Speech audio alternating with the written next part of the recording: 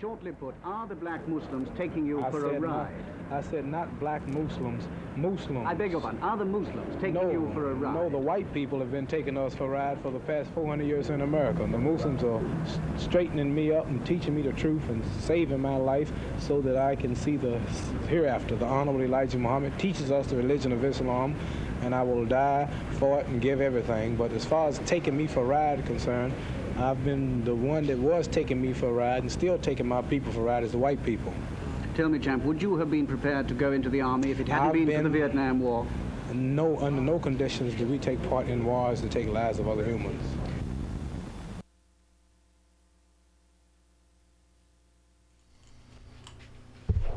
That was Muhammad Ali, and this is Labor and Love. A brave man who refused induction, wouldn't fight the white man's war. This is Labor and Love, and we're coming at you on Mutiny Radio.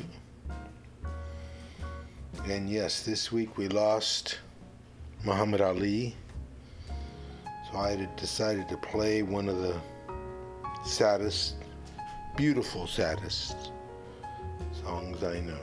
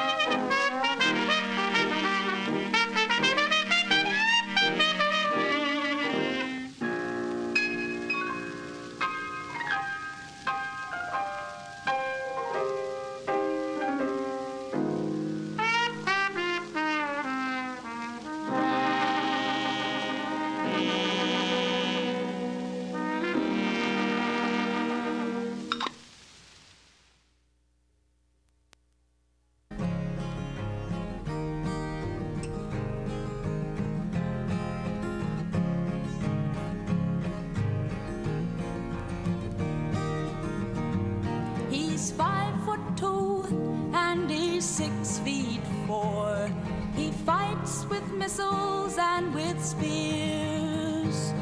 He's all of 31 and he's only 17. He's been a soldier for 1,000 years.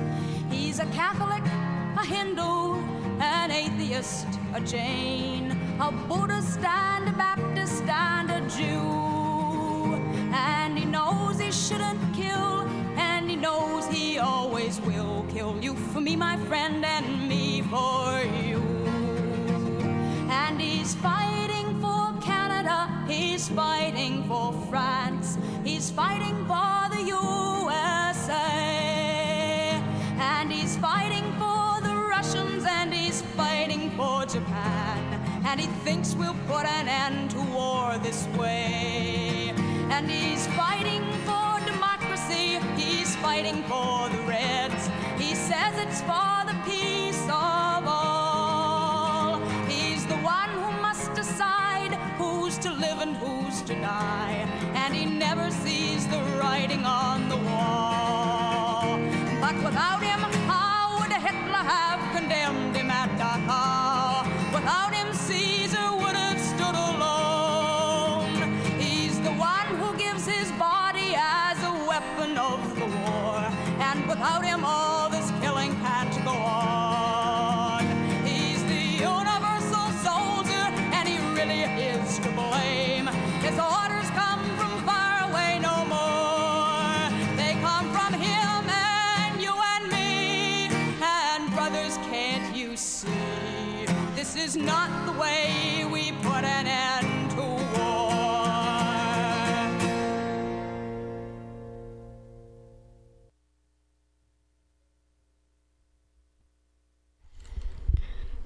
Buffy St. Marie there with the Universal Soldier.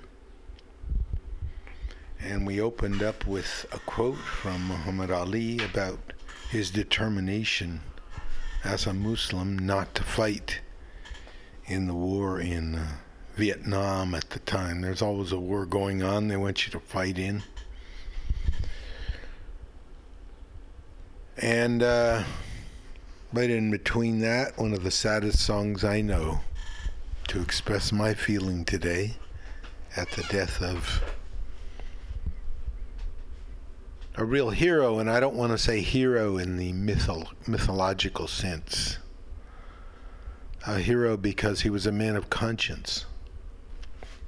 Muhammad Ali. This is Labor and Love. You're listening to Mutiny Radio, 2781 21st Street. Talking about war and the worker on Labor and Love. And remember, this is the show where we tell you how it is. If one person got $1 they didn't work for, another person worked for $1 they didn't get. If you don't have a seat at the table, like the Verizon workers,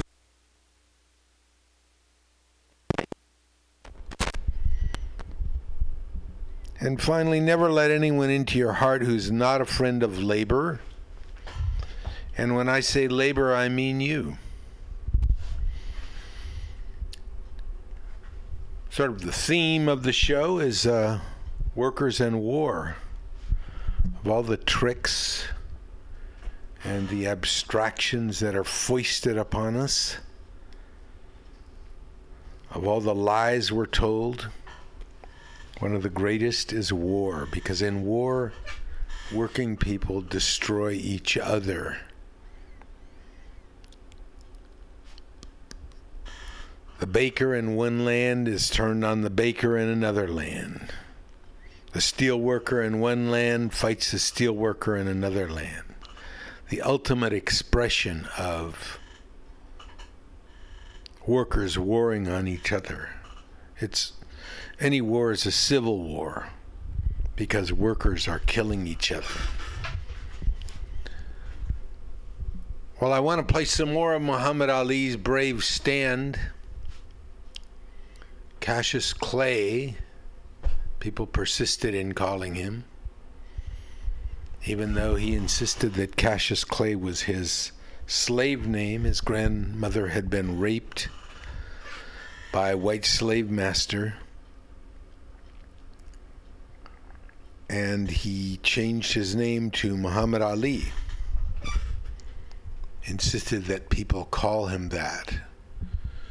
And when one fighter, Floyd Patterson, for example, refused to call him Muhammad Ali, when they went into the ring, Muhammad Ali hammered Floyd Patterson over and over, yelling at him, "What's my name, fool? What's my name? What's my name, fool? What's my name?" And hitting him until he'd beaten Patterson to a pulp.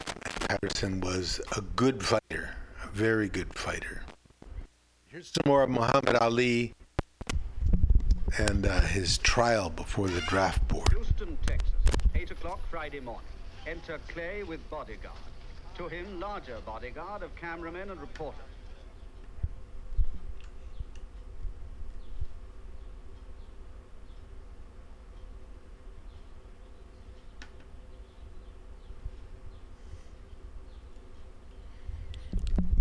Well, we're not getting Muhammad Ali in the draft board. Let's listen to a little piano music while I get it together here.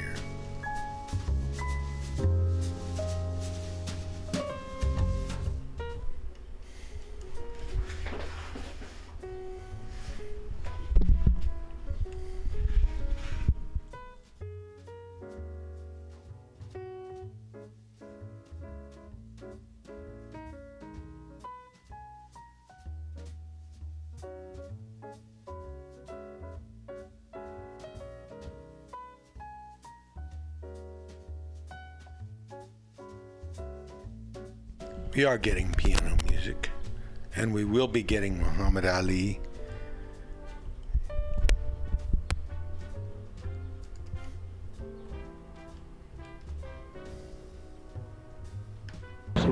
Muslims. I beg your pardon, are the Muslims taking you for a ride? No, the white people have been taking us for a ride for the past 400 years in America. The Muslims are straightening me up and teaching me the truth and saving my life so that I can see the hereafter. The Honorable Elijah Muhammad teaches us the religion of Islam, and I will die for it and give everything. But as far as taking me for a ride is concerned, I've been the one that was taking me for a ride and still taking my people for a ride is the white people.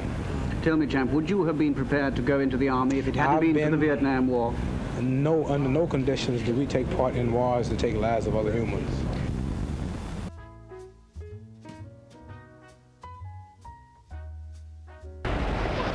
Houston, Texas, 8 o'clock Friday morning. Enter Clay with bodyguard. To him, larger bodyguard of cameramen and reporters. Good morning, champ. How's it going to go this morning? Champion. Have you changed any of your thinking? Changed any of your thinking? Or are you still going to not take the step? No comments. No comments? No comments. Your action will be registered in a matter of 2 or 3 hours from now. Still no comments. You're registered here and not now. But you know that you're not going to take the step. Is that not true? No comments. Why have you suddenly... I should train you into the step. Clay's first taste of military life, and quite possibly his only one, was at the induction or call-up center at the old post office building in Houston. Just before lunch. It's all over. But Clay is not telling what happened in the private ceremony where one pace forward would have meant acceptance of the call-up. If he needs me. We'll be talking to him while we're here. No comment. All of that will be in here. Everything you can ask me will be in here right after the thing today. From Clay himself, nothing. The man they used to call the Louisville Lip and Cass the Gas had forsworn speech for the time being. You going to resume your boxing career? Are you talking to us, champ? All I have here is statements that I have prepared. Statements that I have prepared, answering all of your questions on future fights. Come on, Eddie. The future period, anything you can think of. I have the statements. and I have him to be released now. Could you state briefly why you declined? No, I will not say nothing. It's all in here. Yeah, right here. The statement said that Clay would have been untrue to his religion if he'd accepted the draft. Clay and his advisors were more anxious that they should be recognized as a proper church, whose ministers were on a level with other ministers.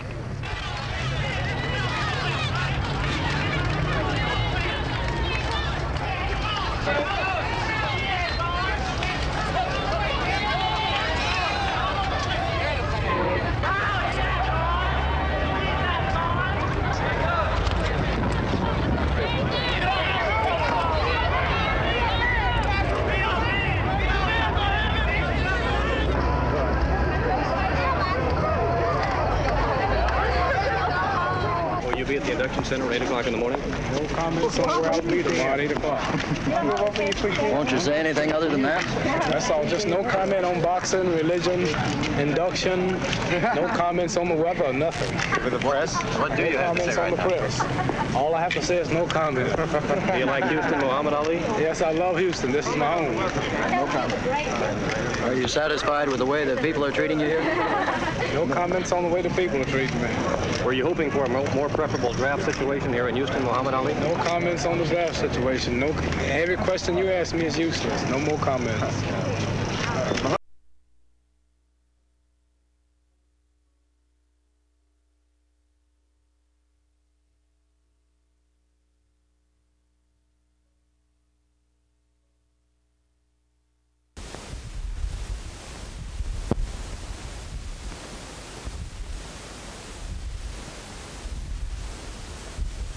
What we're watching is a session with Muhammad Ali and one of his opponents, Carl Mildenberger. Okay, so Muhammad Ali there refusing to comment on, there's one with Muhammad Ali goes to Watts.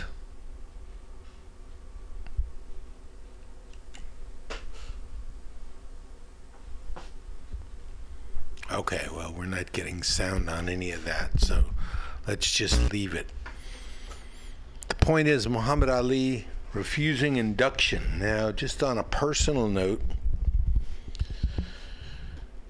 as a vociferous member of the anti-war movement in the 1960s, we saw Muhammad Ali's refusal to be inducted as an affirmation that the anti-war movement wasn't just about middle-class white boys who wanted to go to college and get on with their studies, as a lot of the press portrayed us. It cut across all ethnic, religious, social, economic lines. Someone like Muhammad Ali would join the anti-war movement and become a symbol was truly inspiring. What's not mentioned much in all the brouhaha around Muhammad Ali's death is that he was a friend and student of Malcolm X. About the time he was training for the first Liston fight, Malcolm X came to his camp and they spent a lot of time together. It could be Malcolm X encouraged Ali not to be inducted. Not sure about that, but he did usher Muhammad Ali into the Nation of Islam. Although later on, when Elijah Muhammad turned his back on Malcolm X, Ali, like the rest of the Nation of Islam, or most of it, followed suit and didn't talk about Malcolm X anymore until and Malcolm was killed. Another thing about Ali was that he was extremely generous to things like old people's homes. There's a story that he visited an old people's home, Jewish old people's home, and later on gave them a check for $10,000, and somebody said to him, well, wait a minute, I mean, that's Jewish people. He said, no, those are old people. I'm into old people. There are a lot of stories like that about Muhammad Ali.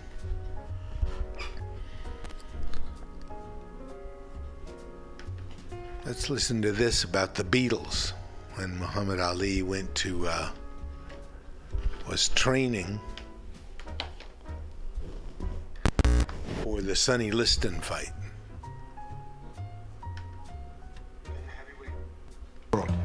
And he took one look at these 4 little boys, and he said, I ain't posing with them sissies.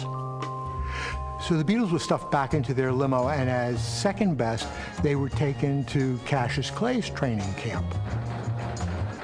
Cassius Clay was fighting Sonny Liston for the heavyweight championship of the world. So I'm 26 years old. I was a feature writer sent down to cover the fight. I go down where Cassius Clay trained. I go up the stairs to the gym, and there's this hubbub behind me. And I ask one of the guys, some group, you know, singers for girls. And Cassius Clay has not arrived. The Beatles turn around, because they're not going to wait for some Cassius Clay. But the guards push them right up. And in those days, you could push the Beatles. They pushed them right up the stairs, and they pushed all 5 of us into an empty dressing room and locked the door. The Beatles were raging, and they were banging and cursing. And then suddenly, the door bursts open. There is the most beautiful creature any of us have ever seen. You forget how big Cassius Clay was because he was so perfect. He was laughing, and he said, come on, Beatles, let's go make some money. And they followed him out, like kindergarten kids.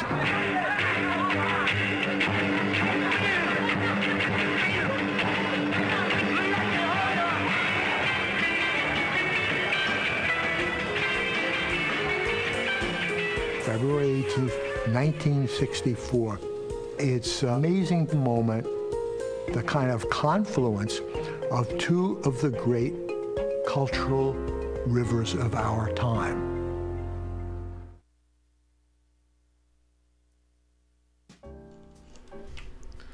Muhammad Ali meets the Beatles.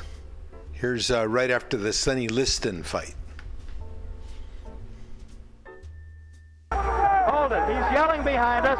Cassius Clay, wait a minute. Come here. Come here. Come here, champ. I'm the greatest thing that ever lived. No. I don't have a mark on my face. Yeah. And I upset Sonny Liston, and I just turned 22 years old. I must be the greatest. I told the world, I talk to God every day. If God's with me, can't nobody be against me. Sonny, I shook up the world. I know God. I know the real God. Cassius, wait a minute, Cassius. Let me ask you this now. You told me when you visited in Los Angeles you could do it in 8. Well, you thought Sonny and figured Sonny was great. How come you did it in 6 or 7? You did it in 7. I had him going in 8.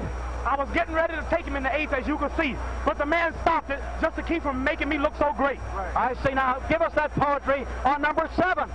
He wanted to go to heaven, so I took him in 7. You took him in 7. I am the king of the world. Hold it. I'm pretty. Hold it. You're not that pretty. I'm a bad man. Wait.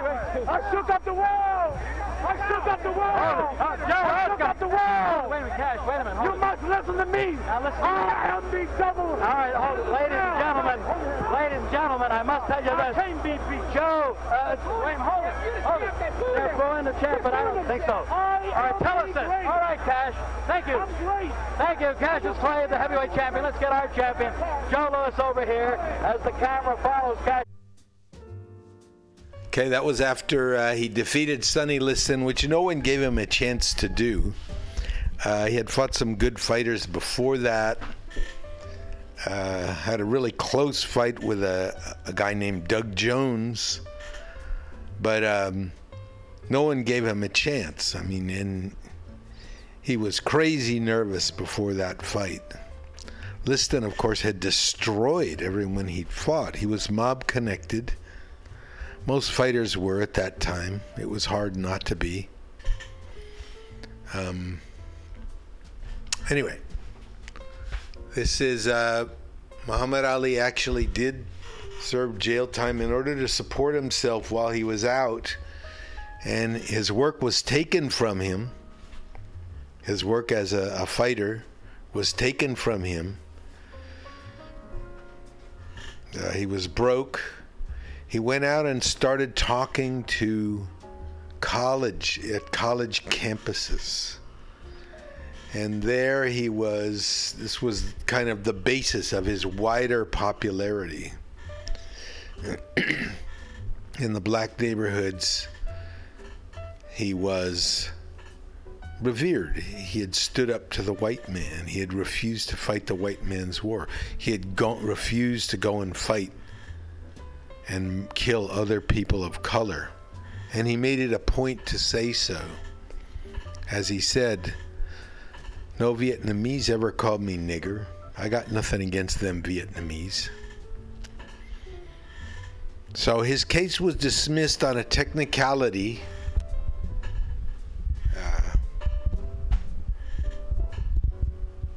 And he returned to boxing to fight the first of 3 epic fights against Joe Frazier. Here's the first one of which he lost. Here's the first one, the fight of the century it was called.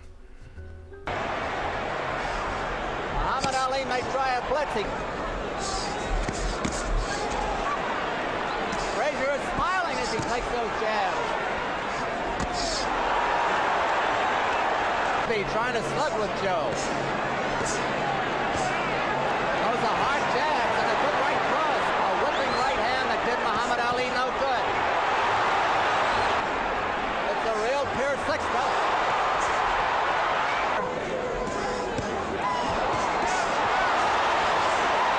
To stop talking.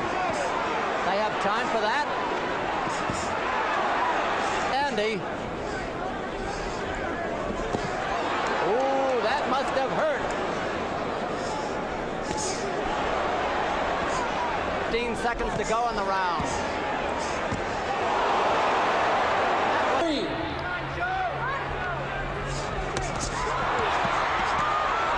And up under that battering.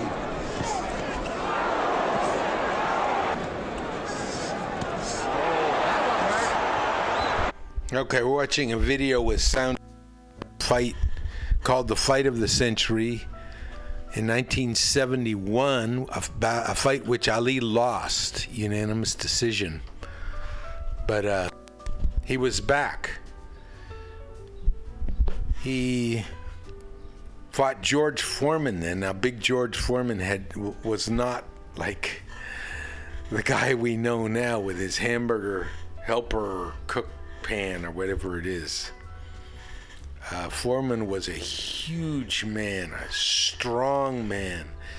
And in Zaire, where the fight took place, he hammered Ali constantly. Ali kind of let it happen. He said it was like rope-a-dope. He was going to tire Foreman out. And when Foreman did finally pause, he'd been hammering Ali all night. Ali jumped out and got him. Let's see if we can hear some of this. Highlights from the fight against really putting George the stare Foreman. on each other. George Foreman has that serious look. Ali definitely talking to him. Shifting left for right. George moves slow. Ali gets the first punch in. Looking to drop that left hook. From Zaire, Africa. That punch did no damage. That one did. Vicious hook. There's a real strong right hand just underneath the heart. And Muhammad Ali, but a straight left jab thrown by Foreman. Has Ali in the corner. Ali dances back. Hangs on. What a tremendous, tremendous face. Left jab right in the button. Thrown by Ali. Another left jab. Another left hand on the right eye of George Foreman. George Foreman continues to stalk Ali. Tries to get through with a straight left jab. An improved left jab. There's a vicious, awkward, but very powerful. In round 2. Oh, a great left hand. Taken by the champion George Foreman. There's the left hand in the eye of Foreman. Ali scoring some punches here. Continues to talk and talk. Definitely serious. Tremendous combination by Muhammad Ali. Foreman backing Ali to the ropes. There's the vicious left hook to the body. Foreman setting him up against the rope. What a vicious, fast combination by Ali. Foreman looks unusually slow with his hands, but look at this now. All of a sudden he opens up, move across the ring. A right hand lead by Foreman this time. Another right hand. A good right hand by that blow. Vicious right hand now in round 3. Ali showing his combination. Looking for the opportunity. Has a tremendous look of determination. Staggered. Foreman staggered. Definitely on the referee's side. The referee separates the two fighters. There's the vicious left. No real serious damage done. Ali is getting his hand up. The wild left. Round 5. This is George Foreman's round all the way. Ali, this is a cruising round for him. Foreman wailing away. Good twist left. The combination by Ali lands in the head of Foreman. Foreman with that right hook. Ali scored a good pass. A good right. Backs up Foreman. Backs him up in his back. Foreman staggers. Foreman tries to look. Ali scores to the right. Foreman gets back to the left. Oh, great left hand taken on the face of George Foreman. Ali scored 3 in a row that time on that face. These punches are landing, bouncing off the eye of the heavyweight champion of the world, George Foreman. Foreman has his work cut out for him. Foreman looks like, well, a bit arm weary until that right hand is trying to set Ali up. Right hand misses. That right hand scored by Ali. Look at these combinations that Ali lands. Straight left and a good right hand taken on the side of the head. Ali's face is not marked. George Foreman gets in a pretty good left to the butt. Punch was hard to see on television, but he did score a pretty good punch inside. There's a good right uppercut. Control him now. Some pretty good heavy right hand. 2, maybe 3 good punches. That punch taken on the glove. That one slips by the left hand. Right hand by Foreman was not effective to let the man punch himself out. 30 seconds left in round 8. Very even fight. Ali, a sneaky right hand. Another sneaky right hand. This time he works over the shoulder of Foreman. It's a combination.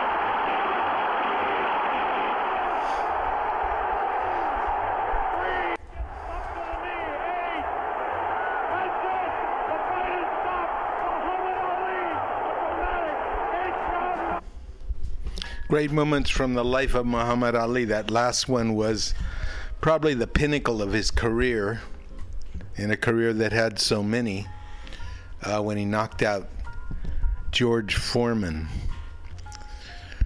So, we celebrate the life of Muhammad Ali, a man who stood up and refused to be counted, refused to go fight a war, and someone we should all honor. All working people should honor Muhammad Ali. He refused to fight the rich man's war.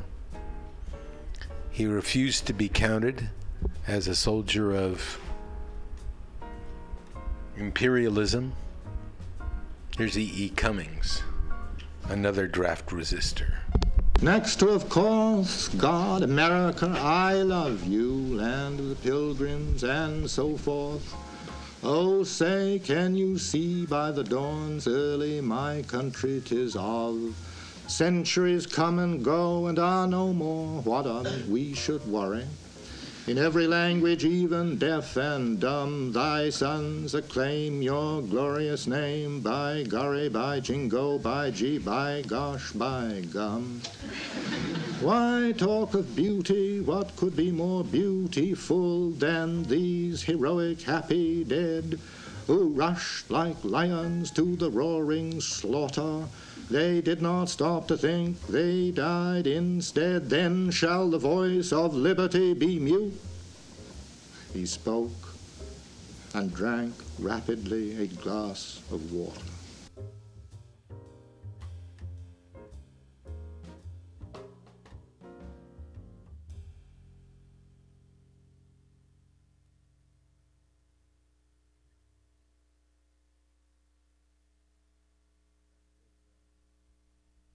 Was E.E. Cummings. Next to God, of course, I Love America. Okay, let's go with our labor connection. The Verizon strike, the largest strike in U.S. history, was settled tentatively this week. The membership is going to have to vote on it.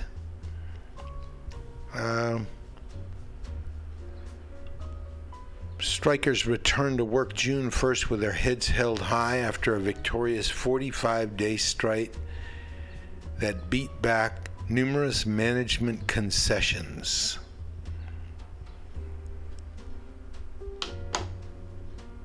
And, of course, there's the usual talking and writing about was it successful or not.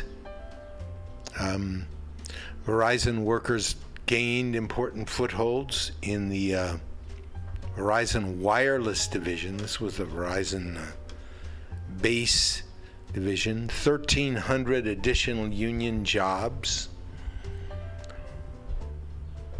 The unions have granted $200 million in concessions on health care benefits before the strike.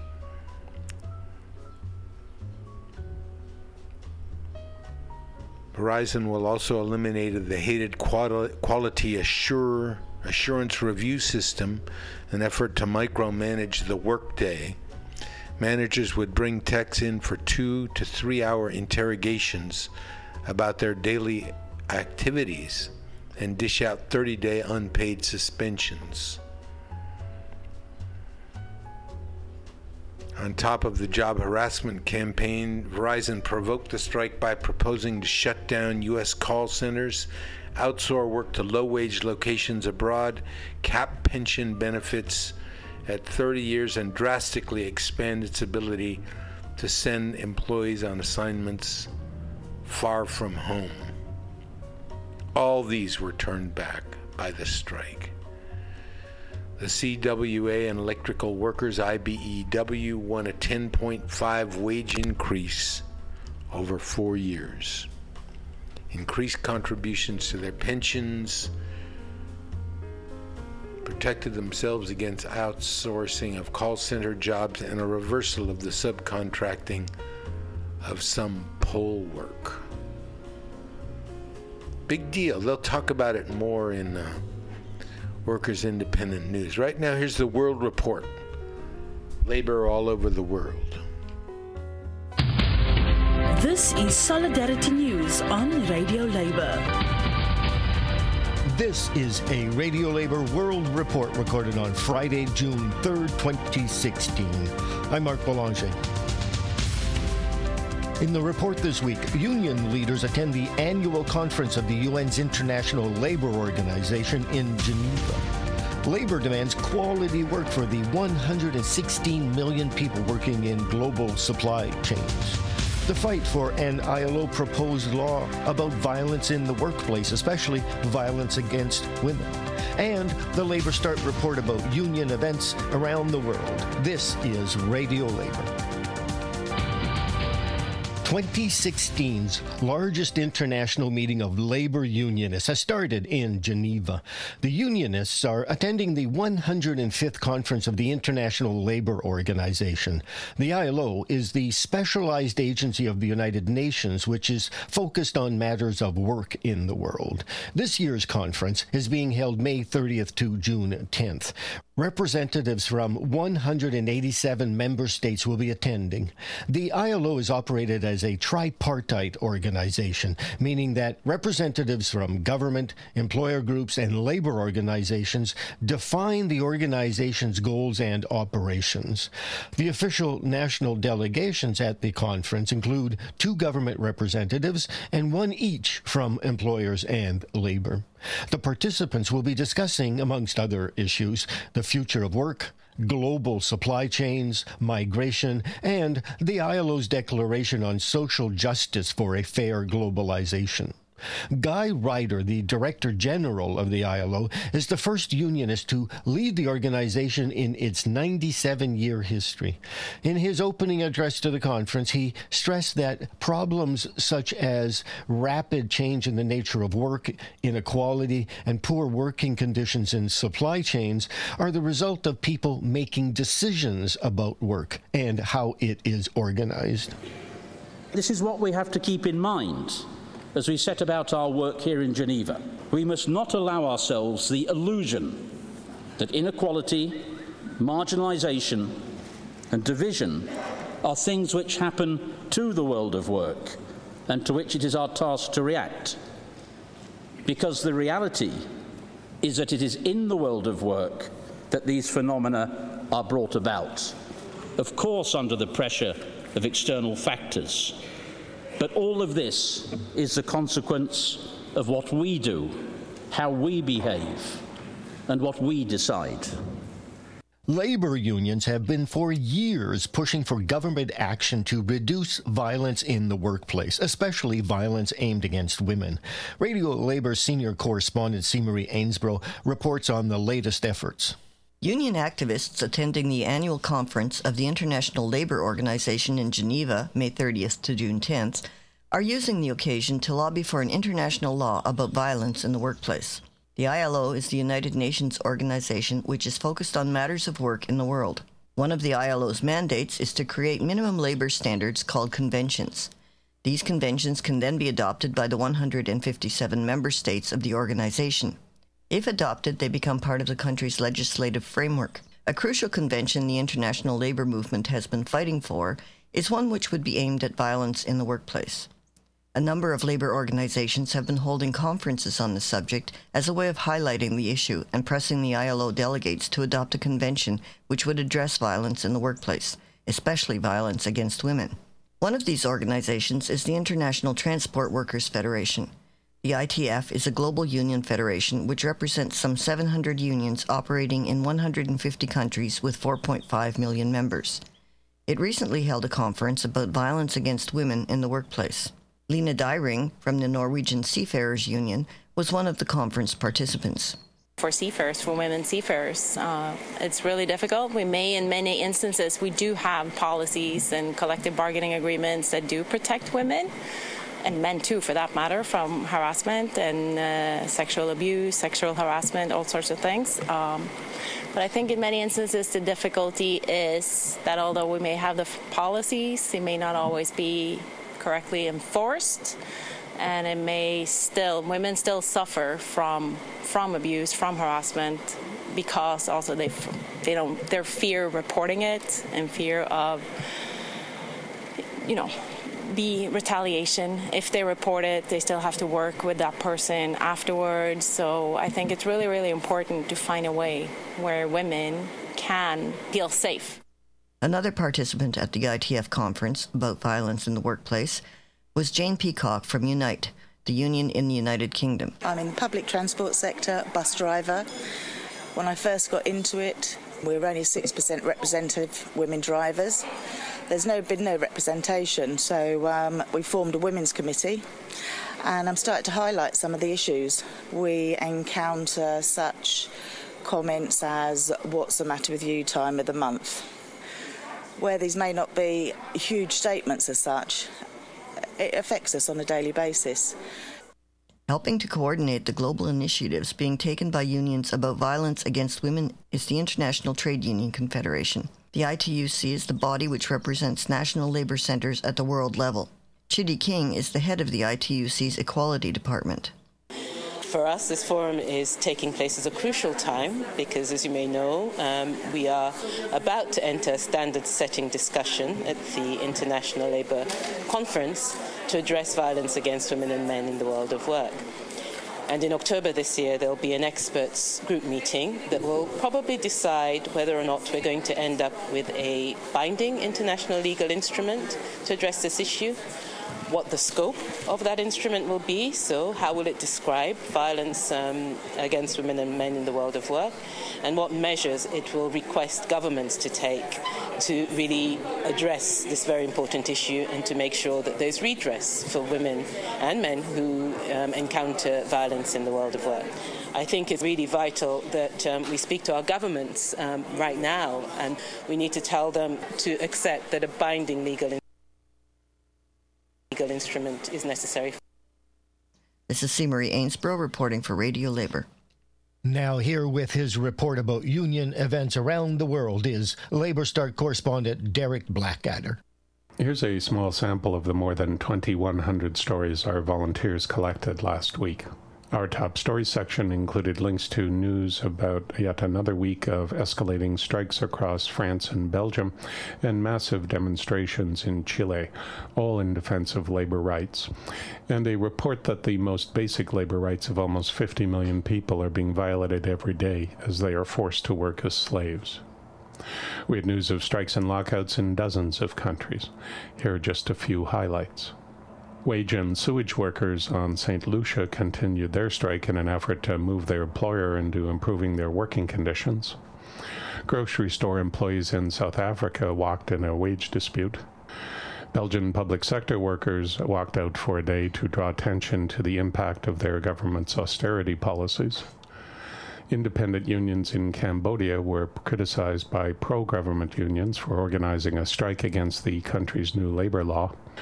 A union in New Zealand won full wages for young workers with a quick strike against an airport catering firm.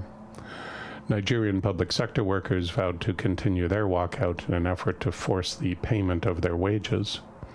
A wage dispute involving Argentinian oil workers has cut that country's production by almost 50%. Rail workers in Zimbabwe rejected an offer of $330 against the 6 months of wages owed them and continued their strike. Peruvian copper miners commenced job action to back their union's wage demands, as did Colombian nickel miners. And Canadian sugar processors started a wage dispute last week. Stories collected on our Working Women page included the looming $500 million pay equity decision for care workers in New Zealand, the release of a crusading feminist journalist in Azerbaijan, and moves to protect Cambodian domestic workers in Malaysia. Our health and safety newswire carried stories to hundreds of union websites around the world about the lack of safety regulation enforcement in New Zealand that has resulted in the death of quarry workers, assaults on Australian healthcare workers, and the death of the 6th Yemeni journalist killed on the job this year. Currently, Labor Start is running 7 online actions. Take just a few seconds out of your day and join thousands of trade unionists around the world in helping workers make their lives better, or even help save those lives. This is Derek Blackadder from Labor Start, reporting for Radio Labor. Thank you for listening, and remember, it's all about global solidarity.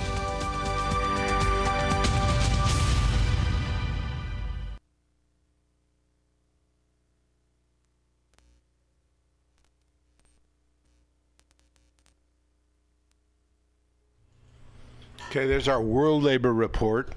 Here's Workers' Independent News about labor actions here in the United States.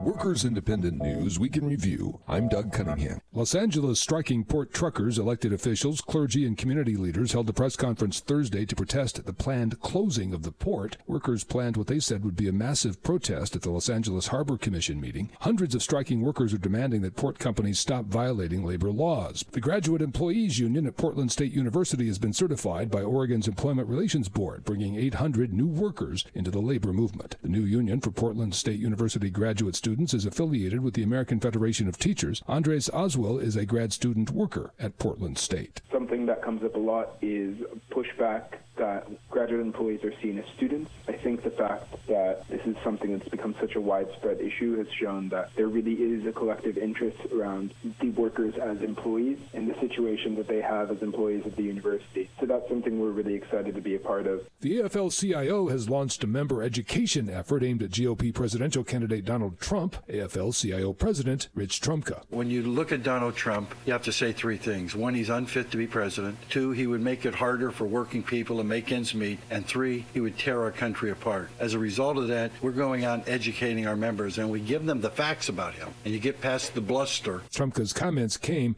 to the French media outlet France 24. People need to be treated like human beings, and they're not treating people like human beings at Walmart.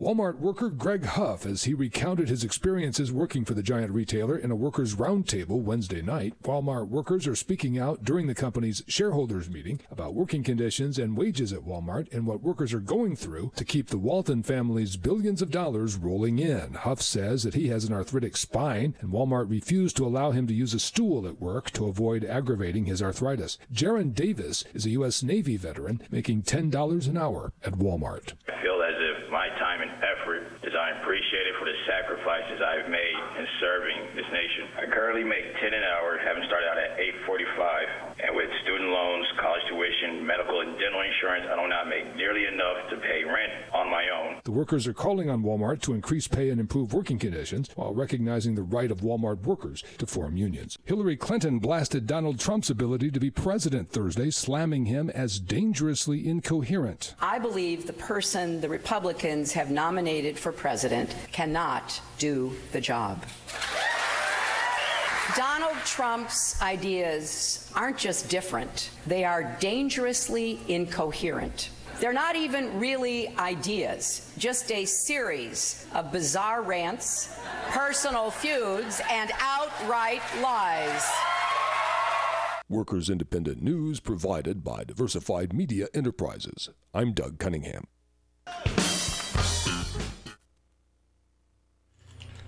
Doug Cunningham with the Workers Independent News. I want to inject a personal note here. This week, a couple days ago actually, a young woman in my family became a lawyer. She was sworn in at her alma mater, Southwestern Law School in Los Angeles. My daughter-in-law, Serena Suni Ramirez, otherwise known as Sweet Sue.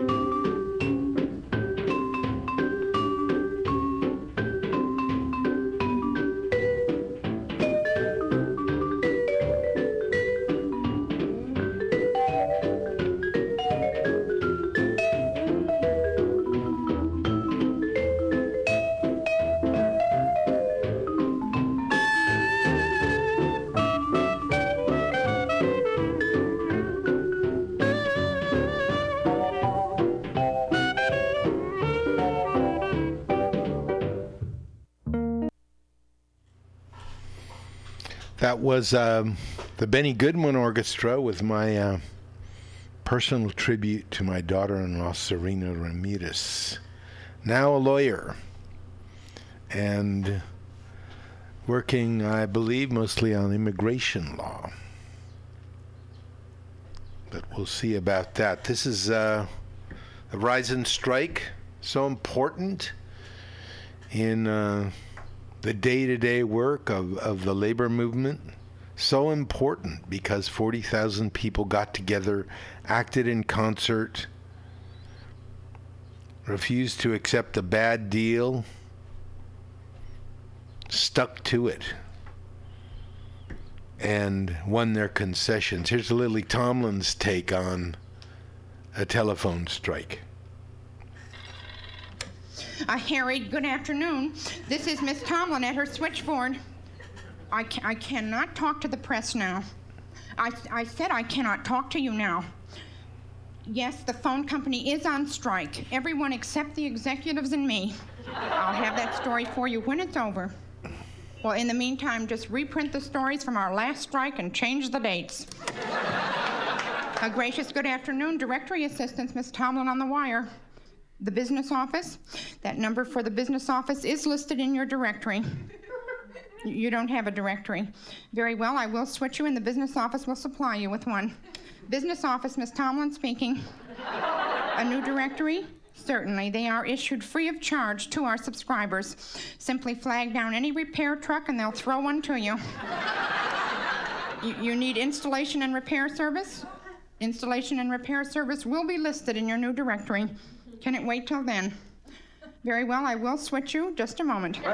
Installation and repair service, Miss Tomlin speaking. Oh, just a moment, please.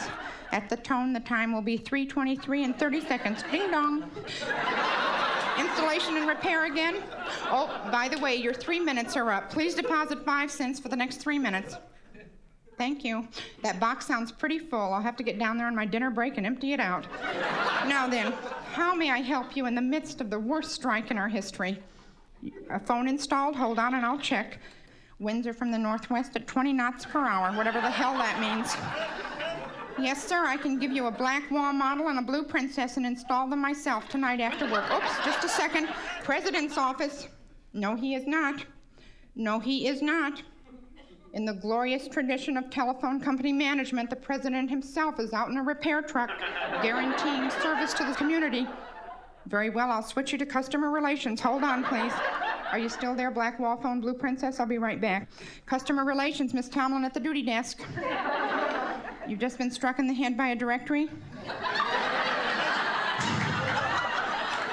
I'll bet you were standing by the side of the road waving your arms, weren't you?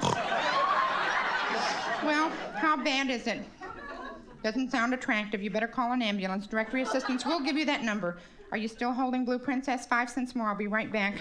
Directory assistance, Miss Tomlin in the saddle. General Hospital? Certainly, but that number is listed in your new directory, the one that just struck you in the head.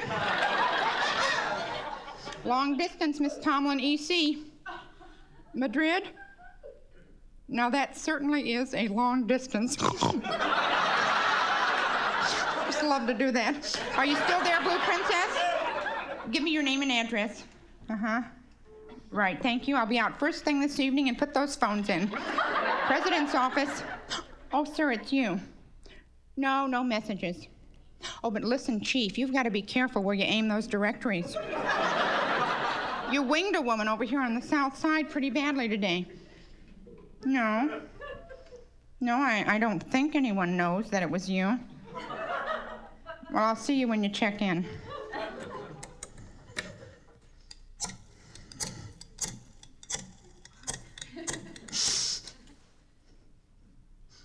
Times? Give me the city desk. City desk? This is Ernestine Tomlin at the telephone company. You know, I think I've got that big story you've been waiting for. I'll be here all afternoon. Be sure you bring a photographer. Gracious good afternoon. Dial a prayer. Miss Tomlin in the pulpit.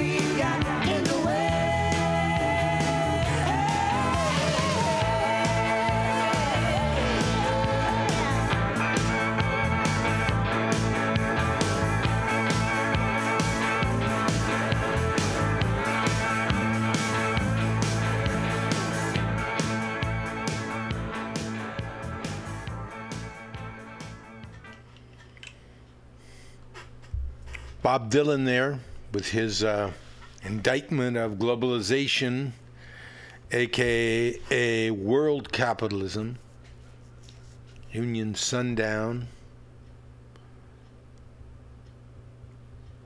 You know, he says, capitalism is above the law. It say it don't count less it sells.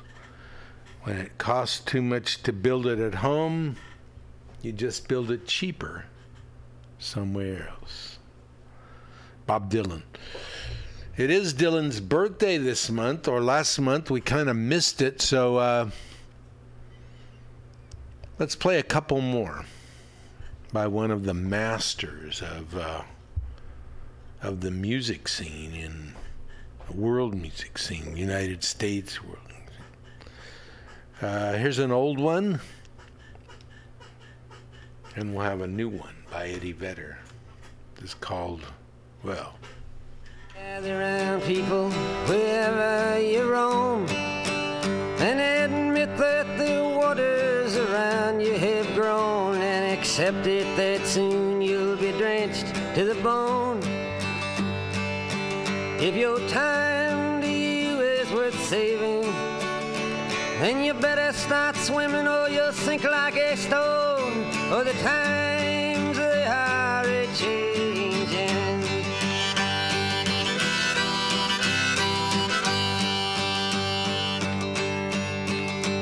Some writers and critics who prophesize with your pen, and keep your eyes wide, the chance won't come again. And don't speak too soon, for the wheel's still in spin, and there's no telling who that it's naming was the loser, now will be later to win, for the times they are a-changing.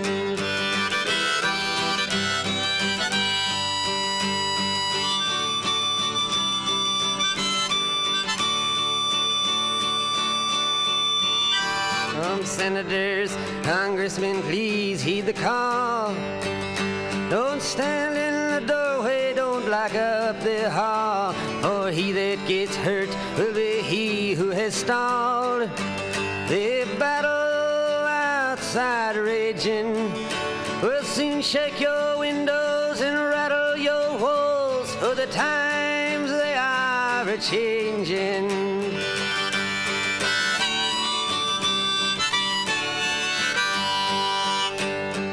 Mothers and fathers throughout the land, and don't criticize what you can't understand. Your sons and your daughters are beyond your command.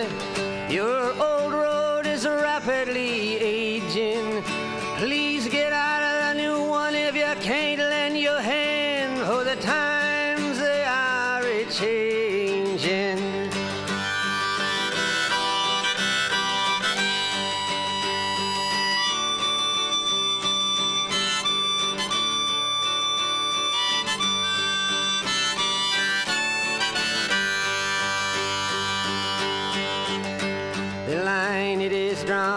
The curse it is cast. The slow one now will later be fast, as the present now will later be past. The order is rapidly fading, and the first one now will later be last, for the times they are a-changing.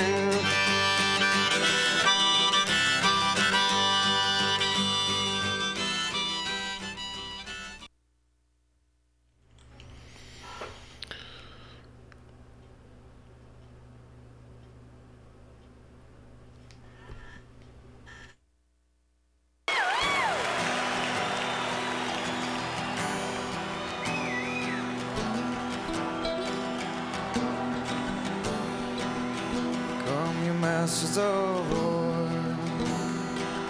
you that build all the guns, you that build the death planes, you that build all the guns, you that hide behind walls, you that hide behind desks. I just want you to know I can't see through your masks. You've never done nothing but to build and destroy. You play with my world like it's your little toy. You put a drug in my head, from my eyes, then you turn and run farther when the fast bullets fly, like Judas Obo. You lie in D.C. A world war can be won. You want me to believe, but I see through your eyes, and I see through your brain, like I see through the water that runs down my drain. You that fasten all the triggers for the others to fire, then you sit back and watch while the death count gets higher. You hide in your mansion while young people's blood flows out of their bodies and is buried in the mud. You've thrown the worst fear that could ever be hurled, the fear to bring children into this world, for threatening my baby. I'm born in unnamed. You ain't worth the blood that runs in your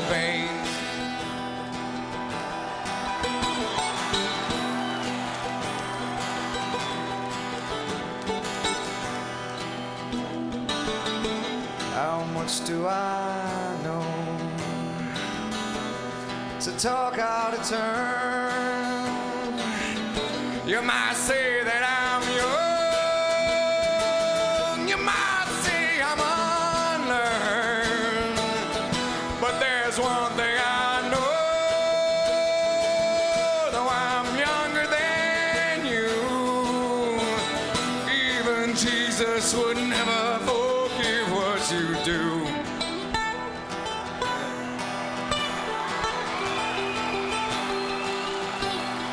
Ask you one question. Is your money that good? Will it buy you forgiveness? Do you think that it could? Oh, I think you will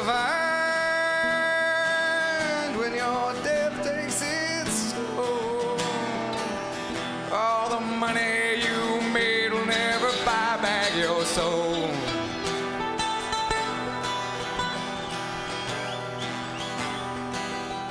And I hope that you die, and your death will come soon. I'll follow your casket in the pale afternoon, and I'll watch as you lower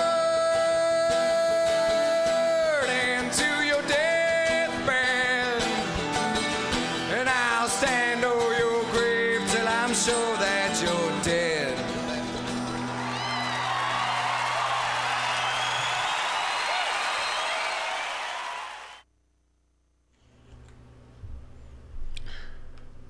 That was Eddie Vedder on the Bob Dylan 30th anniversary CD with Masters of War, making very clear the connection between working people and the labor movement and war,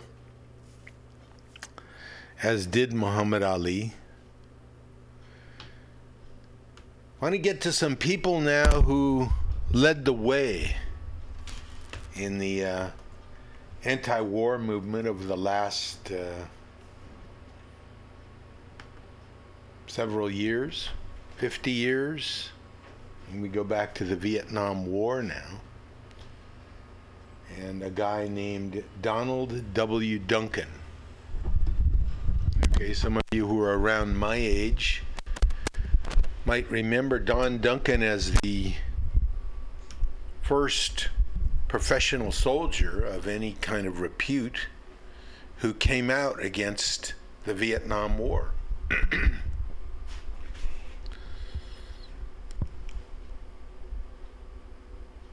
Duncan was a U.S. Army Special Forces soldier, born 1930.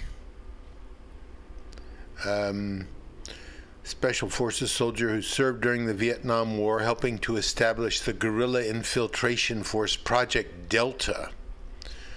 Following his return to the U.S., Duncan became outspoken in his opposition to the conflict and became one of the leading public figures in opposition to the war.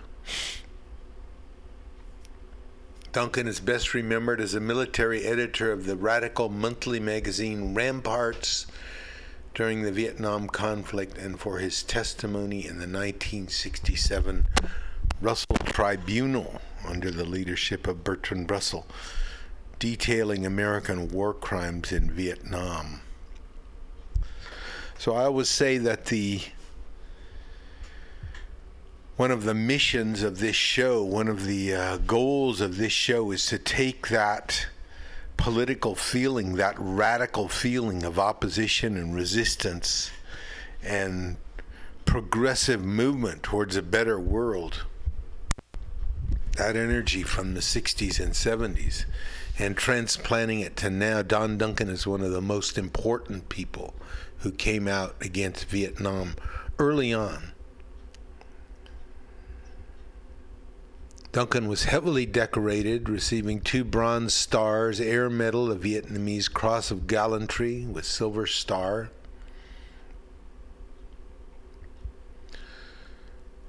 He was also tapped to write the official history of U.S. Special Forces in Vietnam, spending the last 6 or 8 weeks of his tour engaged in this task.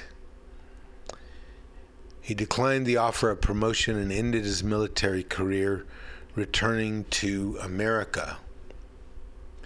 Moved to Berkeley, California with his wife. There he became active in the anti-war movement.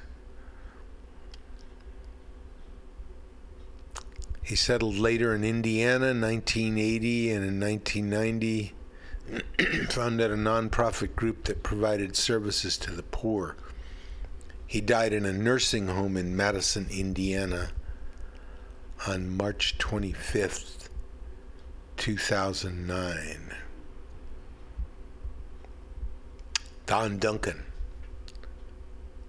another hero like Muhammad Ali. Father Eugene Boyle, another one. I'm reading now from the San Jose Bay Area News Group. To his legions of Bay Area friends, Catholic clergy, parishioners, and followers of many other faiths, the Reverend Monsignor Eugene James Boyle will be remembered for his singular, lifelong fight for social justice throughout California. He was a role model for all of us, said San Jose Bishop Patrick J. McGrath. A close friend of labor leader Cesar Chavez, Boyle is the priest pictured in the iconic 1968 photo giving communion to Chavez on the day he ended his 25-day fast. The fast ended during a mass in Delano with thousands in attendance, including Senator Robert F. Kennedy.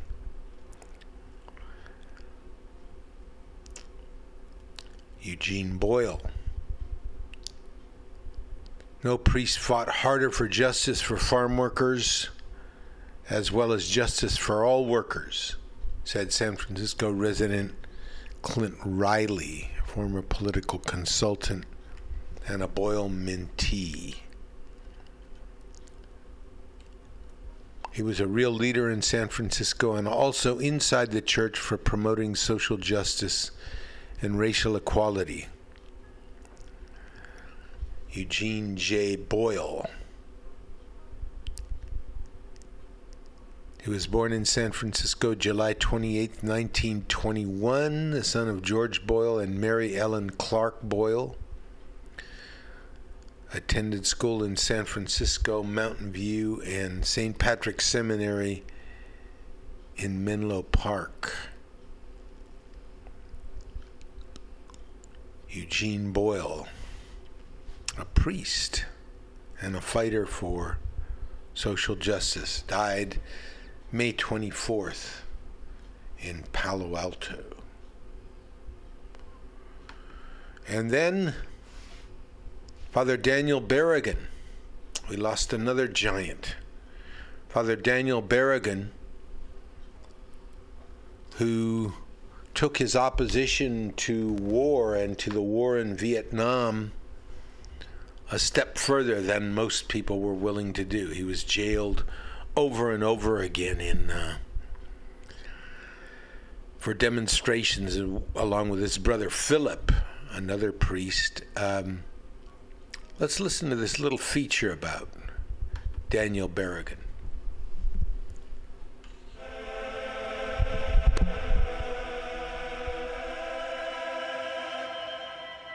He was an award-winning poet and playwright, an educator, a controversial social and civil rights activist, a felon who had served more than 7 years in prison for nonviolent protests, and a lifelong objector to what he called American military imperialism. He was also a Catholic priest, a Jesuit, and surprisingly, a former military chaplain. And he was so much more. Born in Minnesota in 1921 and raised in upstate New York, Daniel Berrigan's mother was second-generation German and his father second-generation Irish. They ran a small farm. Berrigan joined the Jesuits directly out of high school in 1939 and was ordained to the priesthood in 1952. He was assigned to teach theology at the Jesuit Brooklyn Preparatory School, and later he was appointed professor of New Testament studies at Lemoyne College in Syracuse, New York. That same year, he won the Lamont Prize for his book of poems, Time Without Number. In 1965, he and his brother Philip marched with Dr. King in Selma, Alabama. From 1966 to 1970, he was part of an organization at Cornell University in Ithaca, which brought together all religious groups on campus. It was during this period that he played an instrumental role in the national peace movement. In 1968, at the height of the Vietnam War, Daniel Berrigan made a controversial trip to North Vietnam with historian Howard Zinn. They met with Vietnamese officials and were able to bring home 3 American prisoners of war. The American government was not pleased. Later that year, Berrigan made national headlines. His brother Philip, a Josephite priest, had been arrested a year earlier for protesting both the draft and the Vietnam War by pouring blood on draft files in Baltimore. Now Dan and Phil and 7 others would burn draft files in Catonsville, Maryland. In an interview, he said, "I was teaching at Cornell, and my brother Philip came up. He was awaiting sentencing for prior actions in 1967 in Baltimore, where they poured their blood on draft files in the city. And he came up to Cornell and announced to me very coolly that he and others were going to do it again. I was blown away by the courage and effrontery, really, of my brother. Not really just submitting to the prior conviction, but saying, we've got to underscore the first action with another one. And he says to me, you're invited." But the idea of putting myself into the furnace of the king, or being thrown there, was pretty shocking and new. So I told Philip, give me a few days to think this over and pray over it, and I'll let you know. So I did. I went through some very serious soul searching and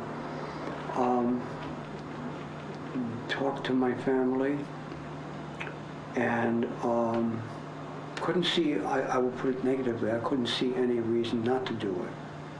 I didn't want to do it, but I couldn't not do it.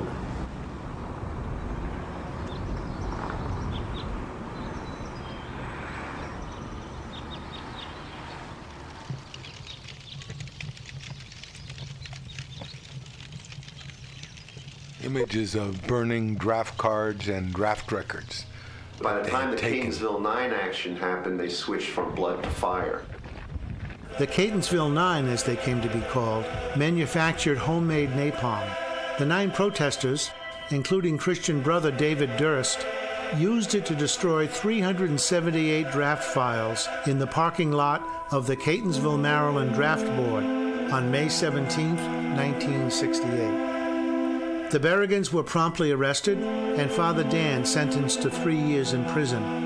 Instead, he went into hiding for 4 months. The FBI apprehended him at the residence of William Stringfellow, an Episcopal theologian who made his home on Block Island off the coast of Rhode Island. Berrigan was sent to prison for 4 years. He was released in 1972. According to actor Tim Robbins, a friend of the Berrigans, they had been for years working various causes, writing congressmen, meeting with judges, meeting with government officials, trying to go the route of what everyone tells you, You shouldn't do civil disobedience, they say. Why? Why don't you just write a letter? Well, they had been for years and years and years, and they had been doing as much as they could to bring attention to the war in Vietnam. But what they realized is that they had to break the law in order to bring out the larger moral issues into the public forum. Berrigan later traveled to France to meet with Thich Nhat Hanh, the exiled Buddhist monk and peace activist from Vietnam. In 1980, Berrigan, his brother Philip, and 6 others began the Plowshares movement. They illegally trespassed onto the General Electric nuclear missile facility in King of Prussia, Pennsylvania, where they damaged nuclear warhead cones and poured blood onto documents and files. They were arrested and charged with over 10 different felony and misdemeanor counts. In 1990, after years of appeals, Berrigan's Plowshares 8 group was resentenced and paroled in consideration of time already served in prison. This legal battle was recreated in the 1982 film In the King of Prussia. Near the end of his life, Berrigan commented that he had been arrested for nonviolent protest more times than he could count, but not as often as he should have been. He spent over 7 years of his life in prison for standing against violence and every other form of injustice. Daniel Berrigan remained involved with the Plowshares movement to his final days. In his declining years, he made his home in the Jesuit community at Fordham in the Bronx, taught at the university, and volunteered at a local clinic for people suffering with HIV/AIDS. Even into his 90s, Father Berrigan continued to maintain a level of activism, including protests against American intervention in Central America, the 1991 Gulf War, the Kosovo War, the U.S. invasion of Afghanistan, and the 2003 invasion of Iraq. Father Berrigan remained a prominent pro-life activist who frequently spoke out against abortion and capital punishment, and he also worked in support of lesbian, gay, bisexual, and transgender rights. He continued to write and publish and was a contributing editor of Sojourners magazine. Father Daniel Berrigan has been described many ways: gentle poet, determined activist, holy priest, inspired teacher, but perhaps the most accurate description is the most obvious. He was one of the great prophets of our time.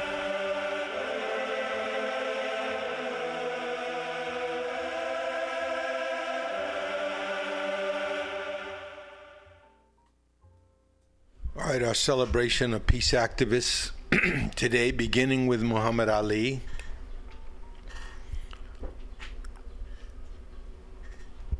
We talked about Father Eugene Boyle.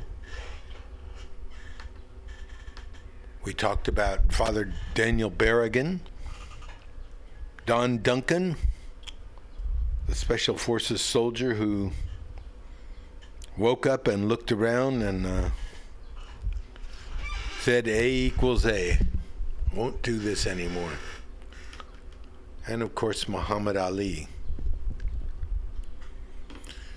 Let's reiterate again. Now, what does the anti-war movement have to do with the labor movement? Okay, by and large, wars are fought in order to maintain markets, in order to keep in effect the existing property relations and the existing social relations. Those social relations include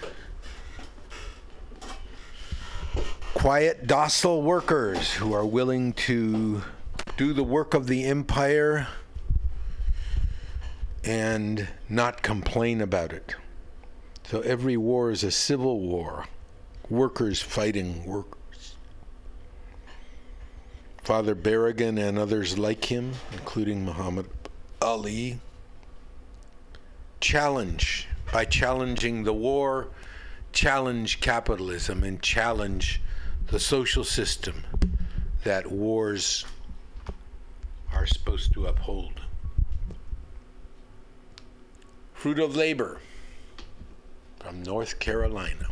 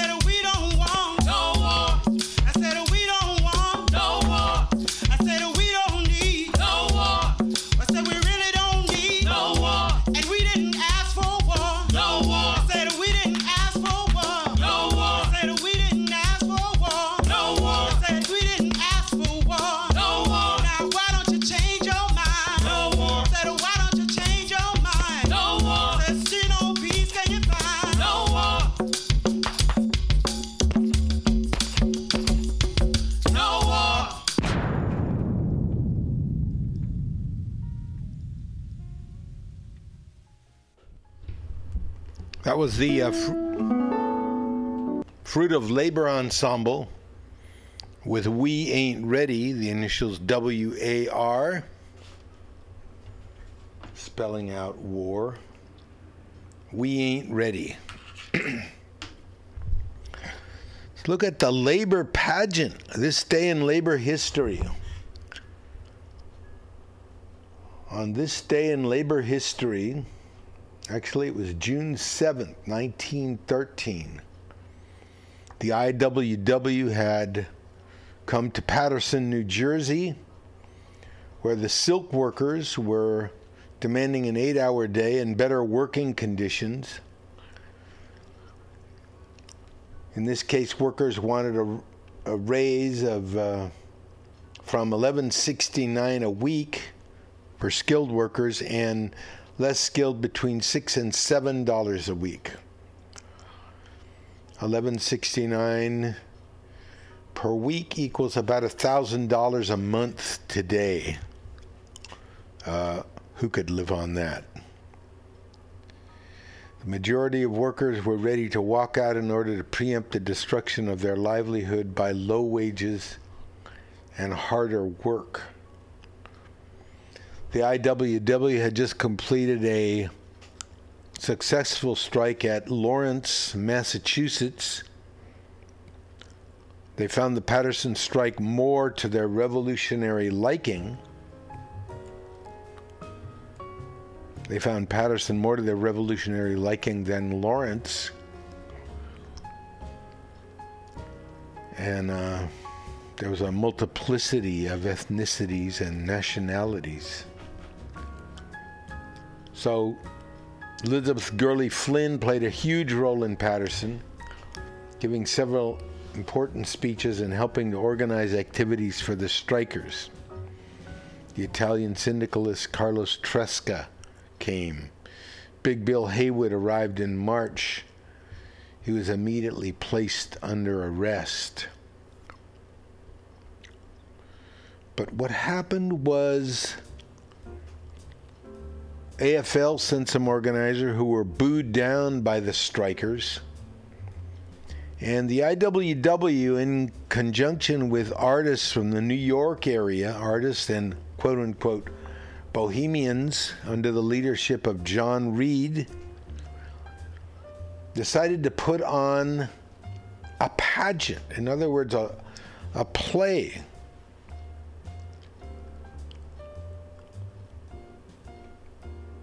Reed recruited a team of theater volunteer professionals to train the strikers in their performances. And what followed was a play chronicling the strike.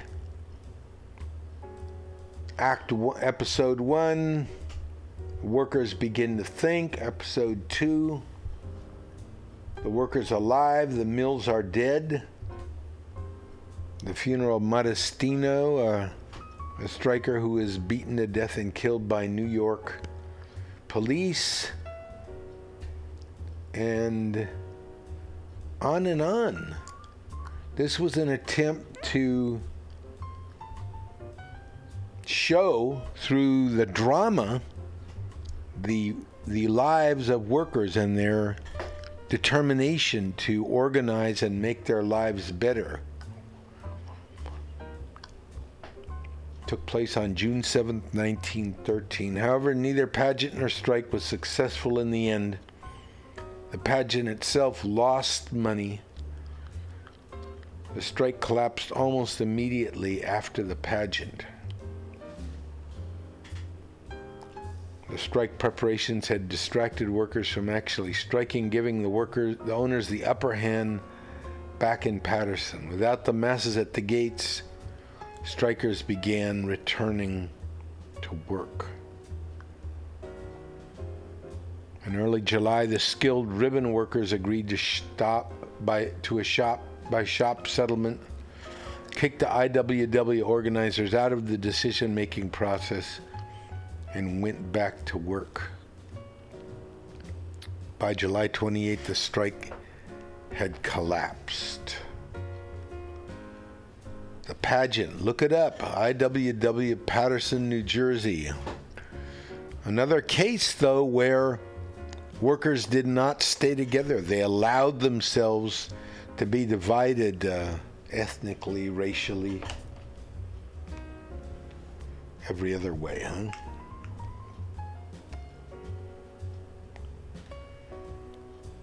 Today in labor history, the Ford Motor Company signs a technical assistance contract to produce cars in the Soviet Union. We're talking about 1929. Ford workers were sent to the Soviet Union to train the labor force in the use of its parts. Many American workers who made the trip, including Walter Reuther, a tool and die maker who was later to become the UAW president, returned home with a different view of the duties and privileges of the industrial laborer.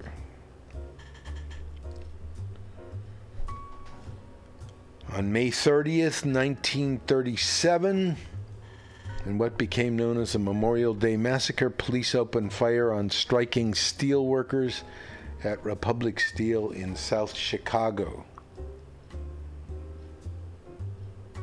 2002, the Ground Zero cleanup of the site of the World Trade Center is completed 3 months ahead of schedule due to the heroic efforts of more than 3,000 building tradesmen and women who had worked 12 hours a day, 7 days a week for the previous 8 months. This day in labor history. Remember, you're only alone when you don't stand up. And if you don't stand up, they'll count you as standing up for sitting down. Okay, this is the B. It's getting up to the 12 o'clock hour. Flat Black Plastic will not be live today. Scott's over at Yerba Buena Gardens. We will put on one of his archive shows. This is the B. Reminding you, when one person gets $1 they didn't work for, another person worked for $1 they didn't get. If you don't have a seat at the negotiating table, like the Verizon strikers did, you're probably on the menu. You can count on that. And never let anyone into your heart who is not a friend of labor. Shout out to my soulmate, Sylvia Ramirez, my whole family, my daughter, Vita, who makes me proud to be a dad more and more every day, Solina, Nepo, the whole group. This show, as always, is dedicated to the 2,500 workers worldwide who will lose their lives today in job-related conditions or quote-unquote accidents, as well as 150 United States of America workers who will die the same way. This is the B. Have a good week and good work to you.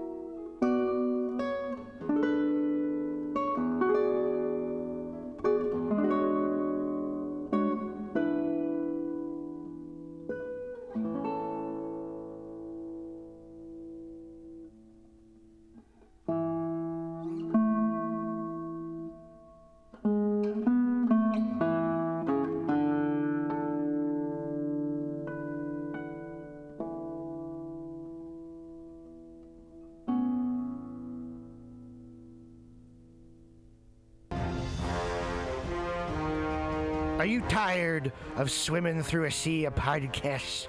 Are ye on a raft without a paddle?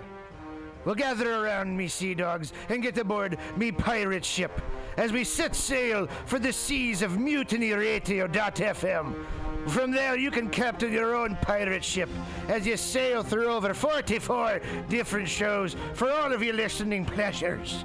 They've got live comedy to small business advice, LGBTQ-friendly to sports, vinyl to gutter punk. MutinyRadio.fm has the best programming the internet ocean has to offer you.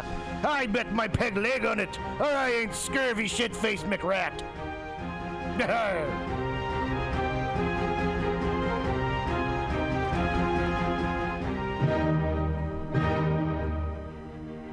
Good evening there, my friends here at MutinyRadio.fm. Chester Cashcock here, and giving you my love and regard as well as movies over there. And I just wanted to let you guys know that anytime I go swimming in my vault of rare coins and piles of filthy cash, I can't help but listen to Pamtastic's Comedy Clubhouse every Friday from 8 to 10 p.m. I mean, if anyone who knows anything about comedy knows that Pamtastic's books the best of San Francisco and beyond's underground comics. It's a great showcase, and they have a fun time at Pamtastic's deep in the Mission District, where you can laugh off your tushy for a mere $5 every Friday to 10 p.m. And I laugh because $5, I mean, that's what I use to wipe my tushy with. So to laugh it off for a mere $5 is indubitious. But if you can't make it to Mutiny Radio, well, don't even worry. Don't fret at all. You can simply download the podcast post-show and giggle in the comfort of anywhere, like your Aspen summer home on the mountain ridge with the kayak feeling. So all you got to do is just go to podcastics.pcrcollective.org/Comedy Clubhouse, or you can listen live every Friday from 8 to 10 p.m. as your host, Pam Benjamin, brings you the best comedy from San Francisco and beyond the universe. And what's better than the universe? It's a cash cock, honey. Yeah.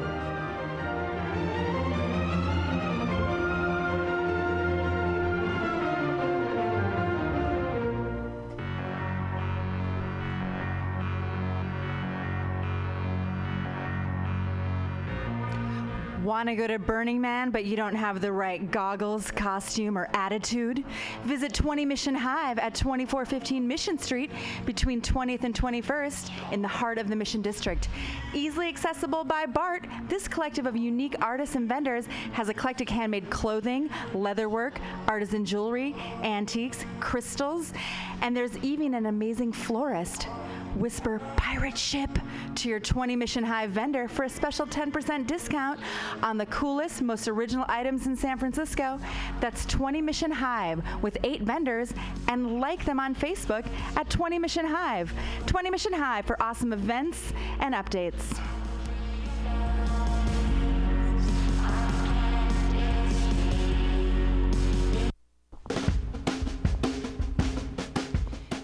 The dictionary definition of the adjective eclectic is selecting or choosing from various sources.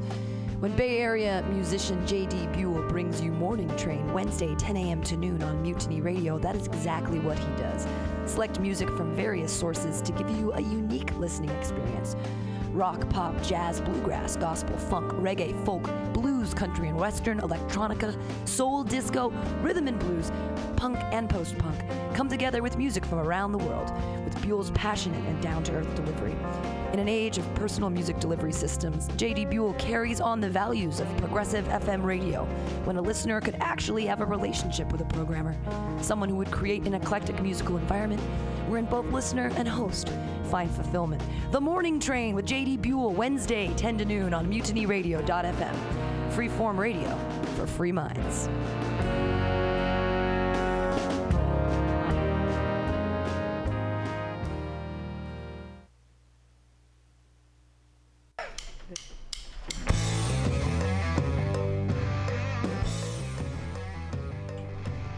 Do you need an awesome and underground space for an event? Look no further than MutinyRadio.fm. Our 30-seat flexible space can accommodate your acoustic band, birthday party, comedy show, dance party, karaoke super fun, theater event, fundraiser. If you think it, we can do it. You run the door and promotion, we run the sound, space, and podcast. Rentals available Thursday, Saturday, and Sunday from 8 to 10 at Mutiny Radio FM's performance space at 27 1181 21st Street in the Deep Mission at 21st in Florida. Contact Pam at pamsadai@hotmail.com for more options and booking dates. Incredible socialist prices so you can be creative in a free speech space without breaking the bank. That's Mutiny Radio Rentals every Thursday, Saturday, and Sunday from 8 to 10. Book your event now. Trying to hurt me, but boy, how it burns me whenever she touches me. And oh, I feel so lucky. Oh. Well, hey there, San Francisco. If you're looking for some delicious late-night food, I suggest you mosey on down to Bender's Bar. Inside, you can find counter offer, offering you amazing late-night food and snacks. Try the chicken biscuit. It's like your stomach's in a tasty tornado. They have exceptionally great daily ground sustainable burgers with sides of tater tots, grilled asparagus, and delicious zucchini, and creamy-licious mac and cheese. You like tacos? They got them. And from the specials, very deep fried fish sandwich to a stoner burger with a donut bun. What are those crazy potheads gonna come up with next? Go to the counter offer inside of Bender's Bar at 800 South Van Ness Avenue, San Francisco. It's located between 19th Street and 20th Street in the Mission District. Open 7 nights a week from 5 to 10 p.m. or later. Counter offer, son. Accent changed like 3 times throughout the course of that.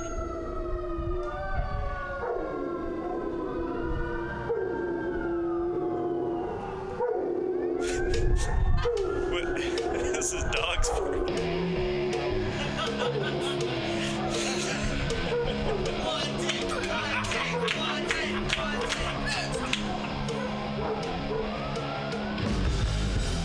Subliminal SF brings you visual and auditory mind control. For the best graphic design, physical merchandise, and live music promotion, go to www.subliminalsf.com and check out their hilarious t-shirts and super cool bands at clubs and bars all over the Bay Area. Subliminal SF creates amazing flyers, posters, and design for every need. So go now to www.subliminalsf.com and experience what this wonderful local business has to offer.